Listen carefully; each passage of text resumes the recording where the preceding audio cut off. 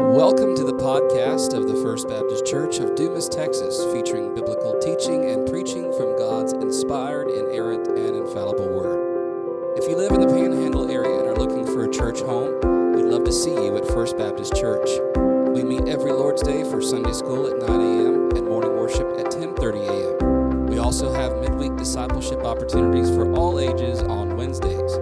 For more information, visit us at fbcdumastx.com. That's fbcdumastx.com. You can also find us on Facebook and Instagram. Now open your Bible as we explore God's Word together. All right, we are going to get started. So if you did not finish, it's okay.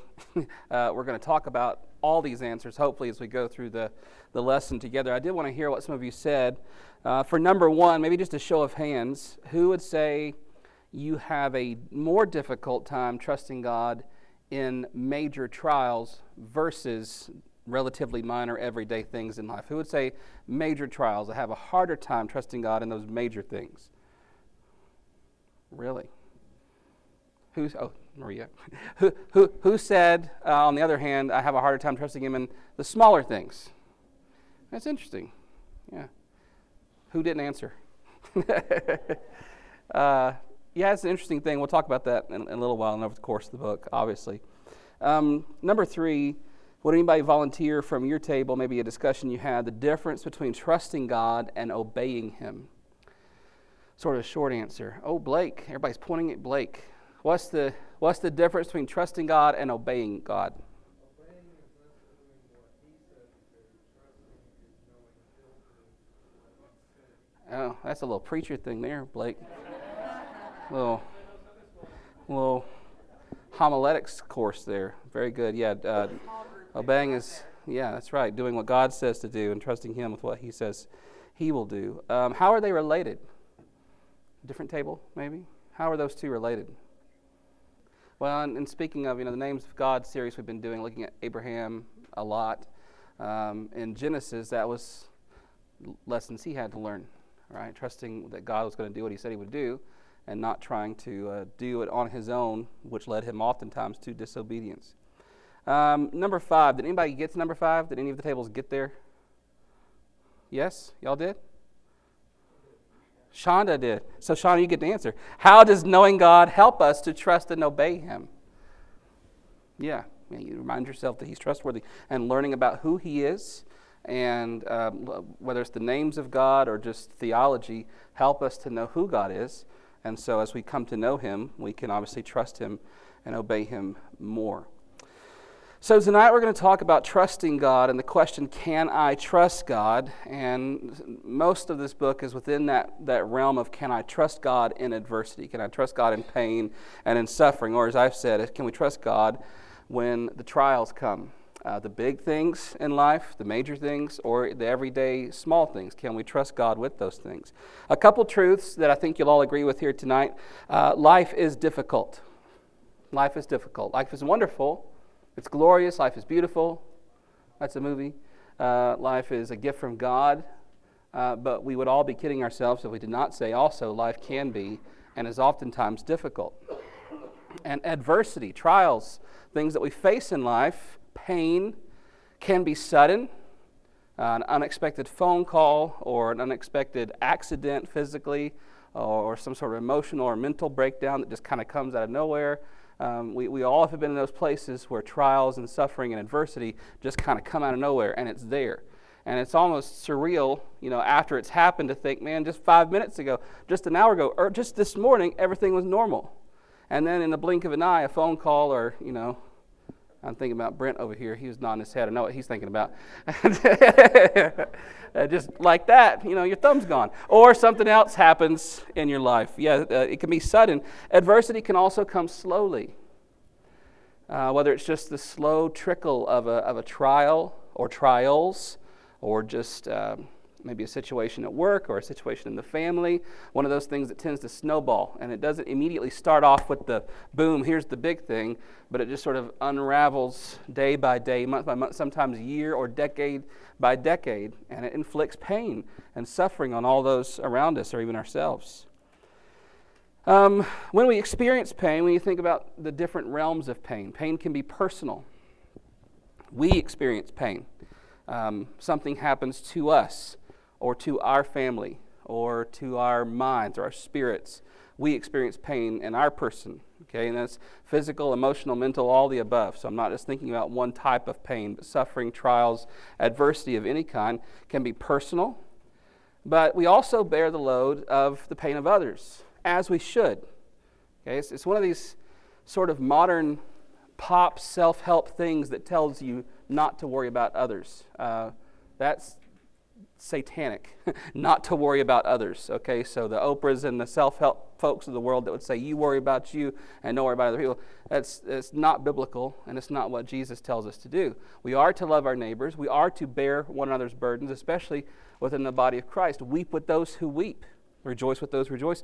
Also weep with those who weep. So part of being a Christian, especially being part of the local church, is to bear the pain of others. So in addition to our own pain, personal, individual, private, there's pain that we share with others in bearing those burdens, going through those trials, weeping with them. Not to mention the pain we see in the world. Maybe people that we don't know. As you watch the news, the events in Israel and Gaza or Ukraine, or we think back in history to the Holocaust or other travesties in world history, we think about the immense amount of pain and suffering and death that the world has seen, people that we don't know. So personal, those around us that we know, family, friends, coworkers, whatever it is, and then even outside the world, the things we see that bring that pain and that burden on us. Now, one of the important things to remember as Christians is that we as God's people are not immune from pain. We are not immune from pain. One of the lies of the prosperity gospel is the health and wealth aspect that says that you should expect health from God. You should expect healing from God. And some of the prosperity gospel folks go beyond just expecting it. Maybe that's an okay word, but demanding it.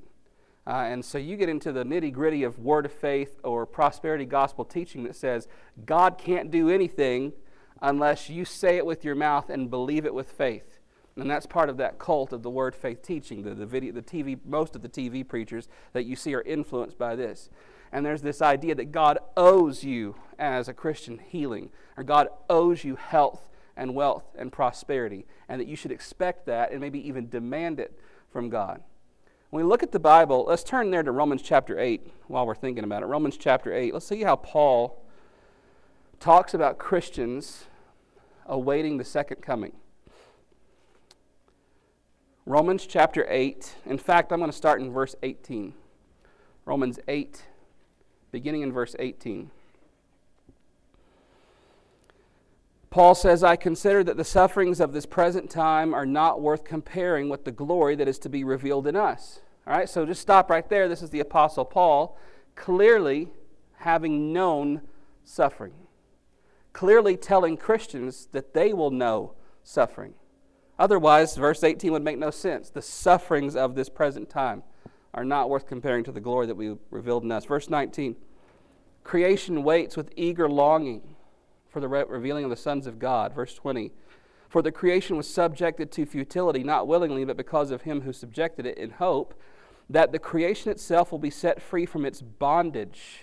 That's language of slavery to corruption, and obtain the freedom of the glory of the children of God. Paul goes on to talk about how we as believers, along with all creation, are groaning for that liberation.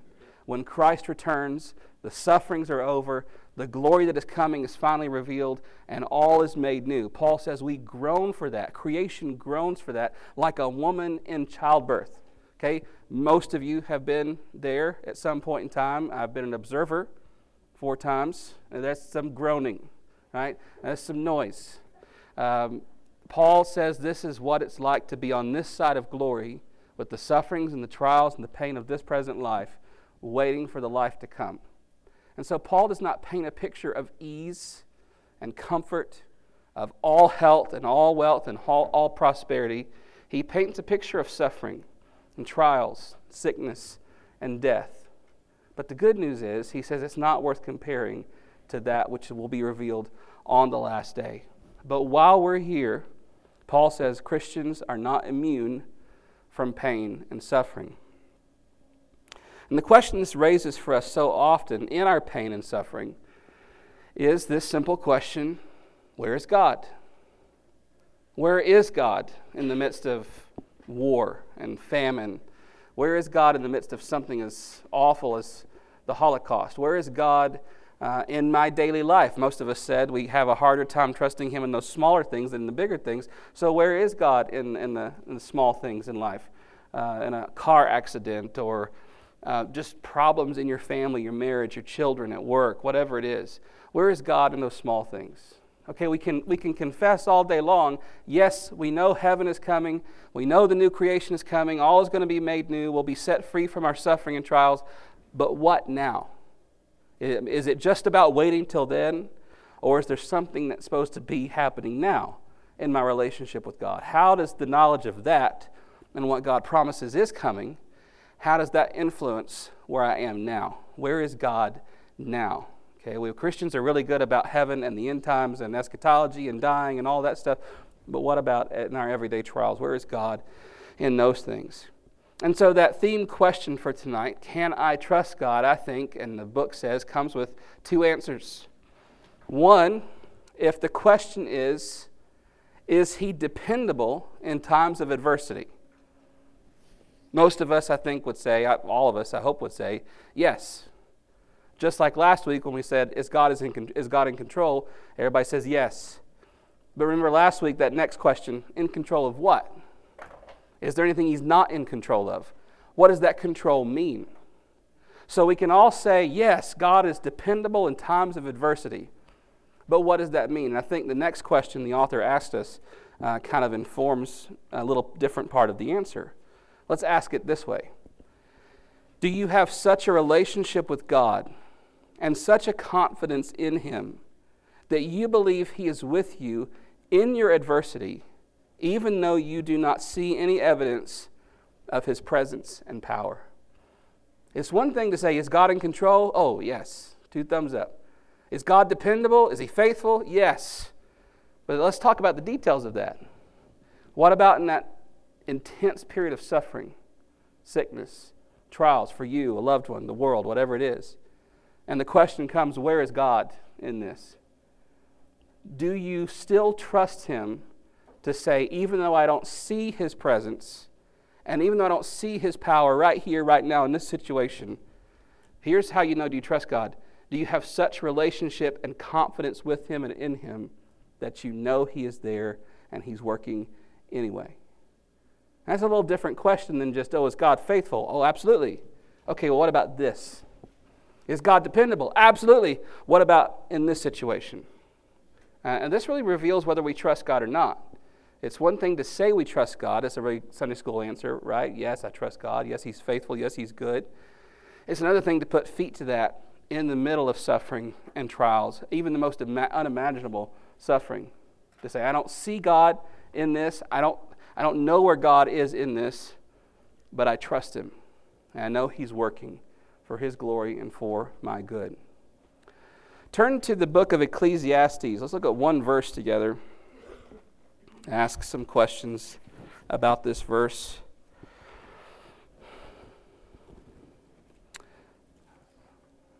The Old Testament, especially the poetry and prophecy section, give us a lot of questions on some things that we just kind of have always thought.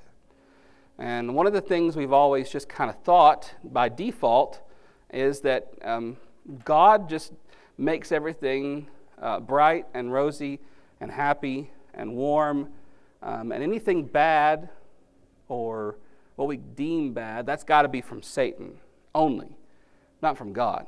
And so we kind of have this, if we're not careful, this sort of dualistic approach to the universe, that there's a good God, and there's a bad God, Satan, and they're kind of duking it out on equal terms, trying to defeat each other in our lives and the universe. And that's not the Christian view at all. It's not the biblical view at all. In fact, the biblical view, it might be a little confusing to you because in the book of Job, we see Satan having to ask God's permission to bring the trials that he brings upon Job. And it's not until God says, yes, you can do that, that Satan can do it. And so we have to sort of rethink sometimes our view of, does God only do good? Is the devil only doing bad? How do we look at this? Look at what Ecclesiastes says in chapter 7, verse 13. Consider the work of God. Who can make straight what he has made crooked? Who can make straight what he has made crooked? And so in the context of our conversation, can you trust God even when he makes things crooked? And the author was talking about things that are crooked in his life, a particular physical ailment that he suddenly had, one of those sudden onslaughts of pain and suffering and trial that he wasn't expecting, wasn't looking for, yet here it is. God has sent something crooked, or not what we would consider straight, not what we would consider good, into his life. And the question is, can you trust God even when he makes things crooked? Can you trust him even if you don't understand? Now, I understand that when I say the word can, you might think I'm talking about ability. Of course, we can trust God. He is dependable. Of course, I can trust him in the bad times. He's faithful. The question, though, is for you individually. Can you, when things are, quote, crooked in your life, even in the small things, can you still trust him? He's trustworthy, but that's not what I'm asking. Can you still trust him in those crooked things? Can you still trust him even when you don't understand necessarily what he's doing in that moment? The traditional gospel song we sing sometimes, Trust and Obey, I think takes us to this next theme of trusting and obedience. And per that one question in your discussion, sometimes it is harder to trust God than to obey him. You think about that? Sometimes it's harder to trust God than to obey him. Why is that so? Well, God's moral law, what we call his moral will, is revealed in the Bible. So for most things that you might struggle with in terms of is this right or is this wrong, how do I obey God? There are very simple passages in Scripture that teach us what is right and what is wrong. We talked about the will of God in the book of Romans, and how I talked about the will of God as not some sort of mysterious thing that he's withholding from us, that we have to find out, we have to hope that we're in it. No, the Bible reveals God's will as simply doing what he's revealed to you. So if you want to know God's will, remember Romans 12, if you want to live as a living sacrifice and know his will and worship him, where does Paul start? Service in the local church. Loving your brothers and sisters in Christ, loving your neighbors, submitting to authority. Those things come as a result of knowing God's will and doing his will. So I'm not talking about those mysterious things. Who am I going to marry? Where should I go to college? What is my career? Most of us are past that point, or whatever lies in the future. When we're talking about knowing God's will, it's simply, can I know what he wants me to do? And in a very simple way, absolutely, because it's revealed in Scripture. Obeying God, in that sense, not always easy, but it's easier to understand obedience than it is to understand trust. Because trust deals in the realm of the unknown. Whereas the Bible and Scripture and the Holy Spirit say, here is what you should do, this is obedience in black and white. Trusting God deals with taking that head knowledge from Scripture, applying it to your heart, and using it in times of the unknown, whether it's adversity or pain or suffering, or just times when something is unknown, like the future. You talked from Psalm, what Psalm was that you read? Proverbs 27, verse 1, about the future being unknown, but it's known to the Lord. This is why Paul says that we walk by faith, not by sight. It's one of those Christianese things we just kind of throw out there, but if you really think about it, that captures the heart of trusting God. We do not walk according only to what our eyes see. We don't walk according only to what our senses can interpret to our brains. Otherwise, we'd be captive to our circumstances. We'd be captive to our suffering, wouldn't we? But in spite of our suffering and in spite of our circumstances, we do not walk according to those things only. We also walk according to faith. Now, what is the biblical word for faith? Anybody know? Trusting. It's to trust. It's the same word. Sometimes I think we think faith means sort of this kind of blind believing something, which there is a little bit of that unknown to it. But faith is not jumping into the unknown or closing your eyes and jumping into something you don't know. Faith at its very root is trusting that God is who He says He is, trusting that God will do what He says He will do, and trusting Him with your life, trusting Him with your soul, trusting Him with your eternity. That is biblical faith. And because we can trust God in everything, down to our very souls and our salvation, because He's trustworthy in those things, we can therefore learn to obey Him and walk according to His will. I want us to look lastly tonight at just three simple truths coming from the book and coming from our thesis tonight. Number one, God is completely sovereign. Now again, this is one of those that we say, yes, God is sovereign. Yes, God is in control. Yes, God is the ruler of all things. Well, what if we word it this way? Nothing happens outside of God's will and outside of God's decree.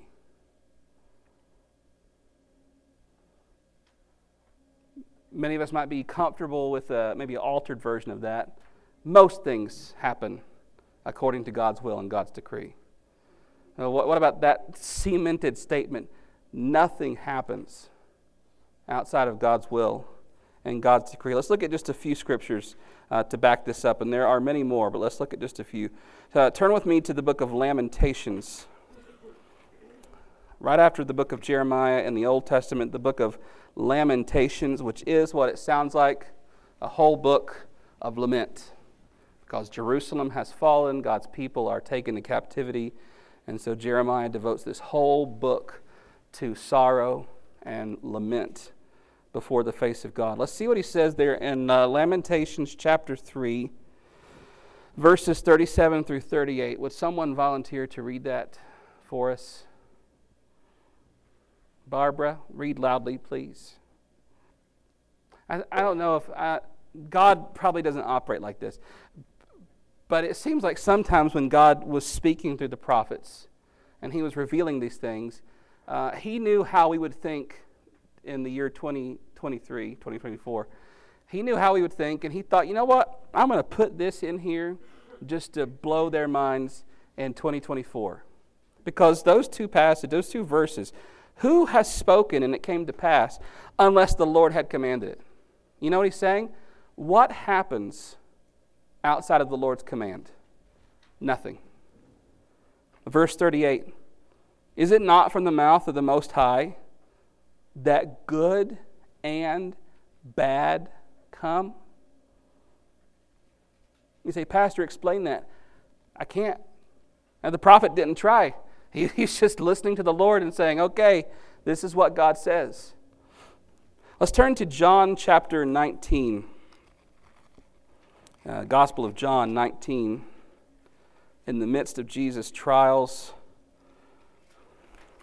And on that note, if you ever want to just really get to the heart of God's sovereignty, God's providence, and God's goodness in the face of suffering and trials and death, I mean, you need to look no further than to the Lord Jesus, especially to those last days of His life. And you see the tension between God's goodness and God's love and God's sovereignty and His control, bringing all this to pass in the crucifixion of Jesus. And this is one of those statements here in John chapter 19. Can someone read verses 10 through 11 for us? John 19, 10 through 11. Judy, yes, loudly, please. See, Pilate says, Jesus, don't you know? Won't you speak to me? I have the power to release you or to crucify you. It's kind of up to you whether you're going to talk to me or not. And Jesus then does talk to him, doesn't he? He says, you don't have any authority at all unless it had been given to you from above. He says, so the real culprit here is not even you, Pilate. It's God. It's my Father who has handed me over to you, and this is His will. And so just in those two little snippets we see, and I know it just boggles our little minds. It's okay, Okay, it's okay just to say, I don't understand that. I don't either. We see right there together the goodness of God and the severity of God. In the book of Lamentations, is it not God who speaks both good and bad? In these final moments of Jesus' life, was this not a sin that he was betrayed, that he was beaten, that he was tried, that he was crucified? Is that not sin? Absolutely. Whose plan was it? God's. No clue. But that's what the Bible presents us. And it doesn't apologize for it. Right there, side by side, man's actions and sin and God's goodness and his sovereignty. Number 2, God is infinite in his wisdom. And because God is infinite in his wisdom, God's wisdom and will are not for us to judge. Turn over to Romans chapter 11. On our Reformation Sunday, we preached through this last section of Romans, Romans 11, the doxology, starting in verse 33. We end it every Sunday in verse 36, from him, through him, and to him. But down in verse 33 is where it begins. Can someone read just that verse, Romans 11:33? How inscrutable his ways. How inscrutable. You know what that means? You can't look at them and judge them. They're beyond your searching out. They're beyond your ultimate understanding. God's ways, God's wisdom, God's knowledge, God's plans. You know Isaiah 55, verse 9. We don't even have to turn there. As soon as I start saying it, you're going to know it, even if you don't know where it's from. For my ways are higher than your ways, and my thoughts are higher than your thoughts. It's God warning the people, quit trying to judge my actions. Quit trying to sit in judgment over me. Isn't that how Paul addresses the critic in Romans 9? The critic who would say, well, if it's all God's will, down to our very salvation, then who can find fault with him, because it's all just his will? And Paul says, who are you, O man? Who are you to answer back to God? Shall the pot say to the potter, why have you made me this way? And yet, don't we so often try to do that? To help God out in his judgments. To sit back and say, I don't know why you did that, God. That was not the right thing to do.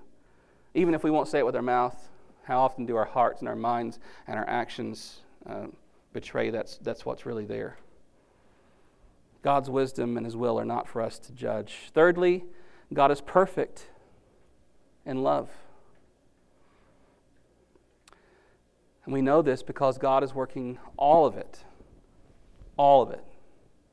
for our good. You don't have to turn here either, because you probably know it by heart. Romans 8:28. All things work together for the good, for those who love God, those who are called according to his purpose. And what is that ultimate good? For those whom he foreknew, he also predestined to be what? Conformed into the image of Jesus. And those whom he predestined, he called. And those whom he called, he justified. And those whom he justified, he glorified, as if it were already done. That's God's love, revealed in how many things? All things. All the things that happen to us, good, bad, ugly, trial, suffering, joy, sorrow, whatever it is, in all of it, God is working for our good to make us like Jesus and to bring us to himself. And so those things, although sometimes they seem to be in tension to us, God's sovereignty, God's wisdom, and God's love, they're not in tension within the character and the person of God. There is no tension there between his wrath and his grace, between his sovereignty and his love, between his holiness and his mercy. He is all those things in their fullness at all times and all places perfectly, because his name is what? I am that I am. So as we look at the character of God, and as we look at what it means to trust him in all things, we can learn to trust God then in the midst of pain. If we know that he is loving, and we know that he is wise, and we know that he is sovereign in how many things? All things, then even in the pain, we can learn to trust him. We can even learn to glorify God in the pain. Isn't that what the apostle tells us? I rejoice in my sufferings. When's the last time you rejoiced in your suffering? I can't tell you the last time I was just in the midst of suffering and I just rejoiced, but that's what the Bible commands us to do. Why? Because Paul knew, James knew that this is making something in us that we could not make for ourselves. It's crafting us into the image of Jesus. It's making us more holy.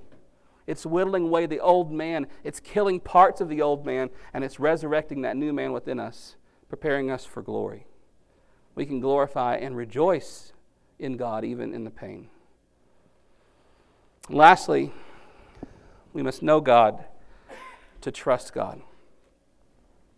As we talked about at the beginning, knowing God, trusting God, obeying God, it must start with the knowledge of who He is. He's revealed Himself to us in His Word, and this is why we as a church impress upon you the need for Sunday school, the need for small groups, the obvious need for all of us for corporate worship and the preaching of God's Word and Bible studies like this and personal Bible study on your own and listening to sound preaching and teaching and sound worship music, because it leads us to know who God is. And sure, yeah, we talked about head knowledge tonight. It must go beyond head knowledge, absolutely. It must go beyond just what's up here, facts and reading the books and understanding the words. Listen, but it has to start there. We have to know who God is.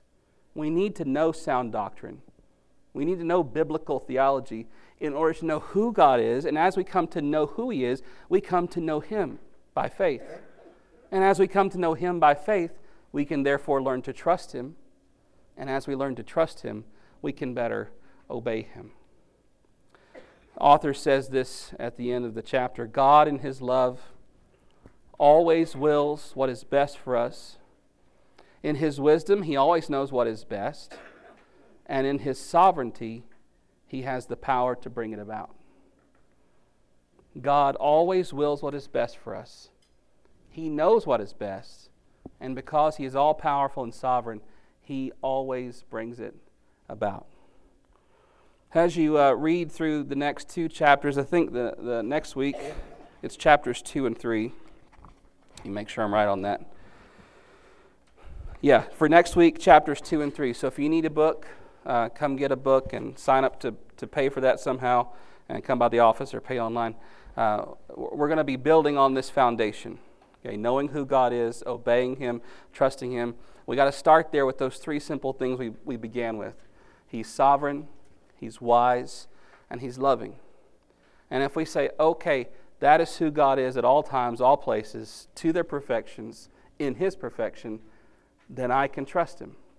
And this isn't going to be an instant thing either. You know, it's not like you can read a book or do a Bible study or have some sort of encounter with God and immediately just trusting Him is just so easy in all things, big and small. This is a process and never will be perfected until we're with Him in heaven. But He's called us to follow Him and to obey Him and to grow in our trust of Him. So as we go through the book and the study together, let's build on that foundation of God's sovereignty, God's wisdom, and God's love. Let's pray. Thank you, God, for your goodness to us. And thank you for revealing yourself in your word. Thank you for speaking in a way that we can understand you through your word. Thank you most of all for revealing yourself through Jesus and seeing Him and watching Him suffer and die for us. We can nevertheless see that balance of your goodness, your wrath, your anger, your mercy, your love, your holiness, your grace. God, we see all that in the person and the work of Jesus. Help us in our trials and our sufferings and our afflictions to look to Him and to rejoice that we are able to suffer with Him because we're being made like Him. God, in all things, point us to your goodness, point us to your love, remind us of your love, even in the midst of pain and sorrow. Remind us of who you are, our Father. Remind us who we are as your children. We ask all these things in your name. Amen. Thanks for listening. For more information about what it means to follow Jesus as Lord, you can email us at fbcdumas@hotmail.com. It's fbcdumas@hotmail.com. You can also reach us by phone at 806-935-5604. We'll see you next time.